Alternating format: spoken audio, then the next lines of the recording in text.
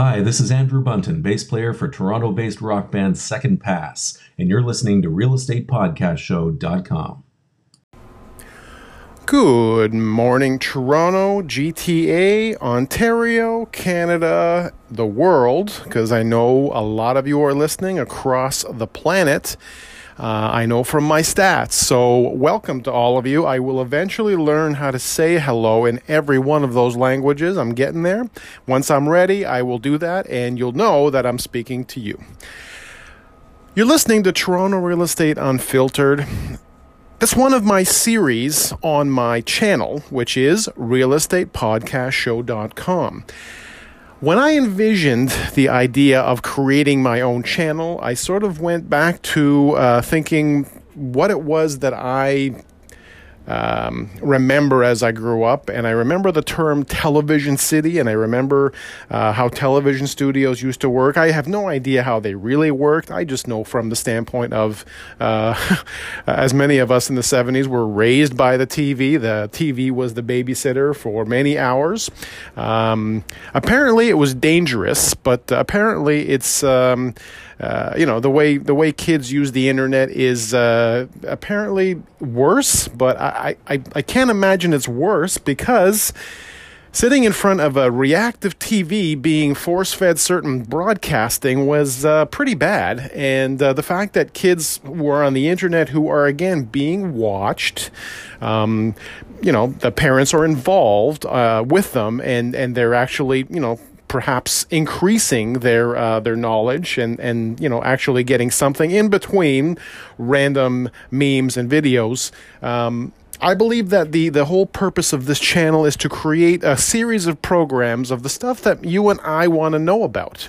And for me, the audio format just seems to be the best way. I am going to be going more into doing a video syndication, but the audio podcast for me is the purest form, just like with vinyl.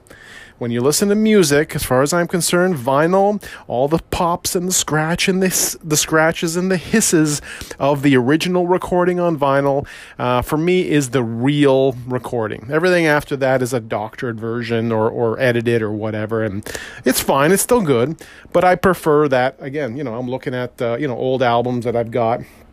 And when I listen to them versus listening to them on Spotify, it's night and day. You can't compare the two.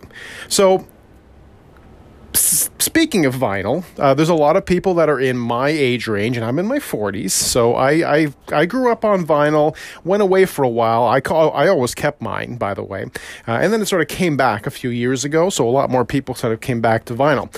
But being in my 40s, and I've got two kids, I've heard the term, which a lot of you guys have heard too, the term, the meme, I guess, that it's become the okay boomer response when you talk about anything that used to be a certain way back in our day, in the 70s or the 60s, whatever, and you hear the okay boomer. I don't think it is meant to offend, but I believe that the term itself could be offensive.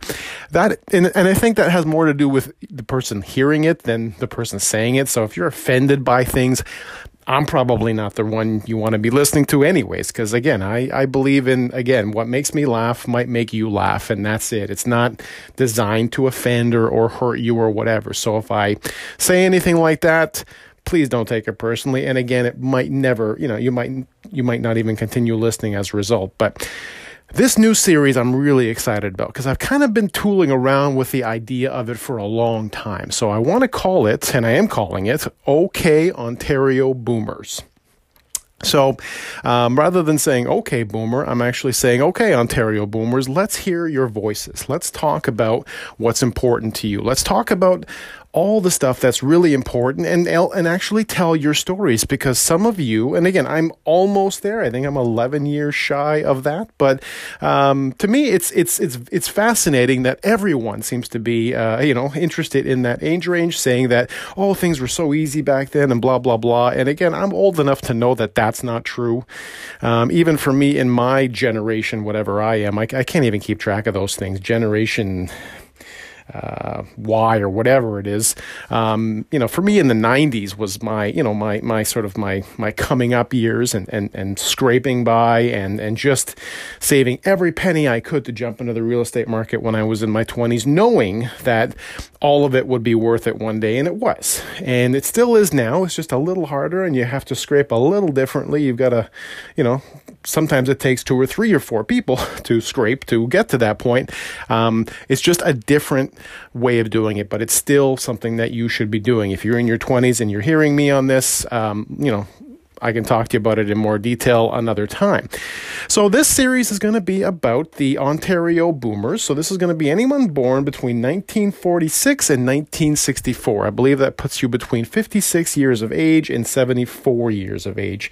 But it's not like I'm going to close the door. If you're in your 50s, 60s, 70s, 80s, 90s, and you want to be on my show and talk about your experiences and maybe share stories that you think would be worth, having, shared with other people, things that will add value, maybe some tips for people that are, going through hard times, maybe coping methods, everything from, health tips to financial tips to housing tips. I'm working with a lot of seniors right now, or actually the children of seniors with, seniors that they're concerned about. And a lot of our housing discussions have to do with having the right property now that will take care of their needs in the next 10 years, because a lot of them have parents who are entering their 70s and might need, some additional assistance with housing. So it's about finding those properties that have that multi-residential appeal, meaning they've got more than,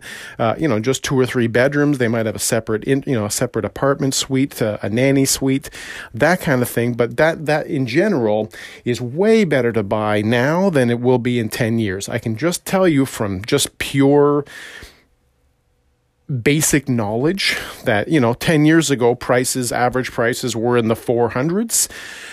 Now, 2020, average prices in Toronto are in the 800s. So if you want to guess where it's going to go, it's definitely going to be over $1 million. How much more? I don't know. Maybe 1.2. There's some reports that the average prices are going to be in some areas. Average prices might be in the 2 million plus. So the rest of the city, they might be between 1 and 1.5. The point is, they're not all that much. Some of the multi-residential properties are that much now, and they'll probably be a lot more too. So my point is, if you can put it together now, if you can combine forces with your parents that might be sitting on tons of equity, now is a good time to do it. If you are also one of those people that's sitting on tons of equity, you might want to be one of the ones to say, take some of that out, put it into your next property, stop the clock now, and then move in when you're ready. I'll keep it rented out for you. This is what I'm doing right now to sort of prepare people for 2030. That's the best way I can do it, because I want to be prepared for 2030, and I want to be prepared for that time in my life when I don't want to be thinking about this stuff. I just want to have my property and my rental income decided, and that is in my control versus in anybody else's control, such as a pension or other money that may or may not be there in 20 years, because again, there's definitely no guarantees that in some cases that those things are going to be there for you. So you need to make sure you've planned this for yourself. So I want to invite you all, again, 50s, 60s, or 70s age range, but again, pretty much anybody who has opinions on that, or you might have parents in that age range. It's again, everyone's welcome. I want to hear all the stories, but keep in mind, this is a positive educational process. I don't want anybody coming on here with, complaints or negative, issues or, feeling entitled or any of that stuff. Because again, you won't make it past the gate. You're not going to get on. So don't worry about it. But if you've got a really good story to tell and you're willing to share that with me, we'll meet in person, which is how I always do it, because I'm, in that sense, I'm an okay boomer in that respect, because again, for me, meeting people to people is the only meeting that counts. I mean, this is great. This is sort of a one-way conversation, but it's not a conversation. When we meet in person, when we get to talk, it gets a lot more fun, and we can really share some ideas, some stories, some laughs, music tastes, health tips, you name it, everything. Just like all the good stuff that I think you might want to share and that other people would love to hear, and especially people who have done really well in their lives. I've actually had some of the most amazing clients in all age ranges, and some of them have shared with me their secrets of success that are only shared with my clients, but they are incredible. Like this, it's probably a book, but you know what? In my case, it'll probably be a really good podcast episode. I'm not a book guy. I like to read, but again, I would rather sort of work on the audio level. The podcasting level for me is the natural progression of, again, a conversation, the beginning of a conversation, hopefully one that leads to you and me, in a coffee shop somewhere, at your home, whatever, talking about what's important to you. Thanks for tuning in as always, and I hope that we can meet in person and have you on my show.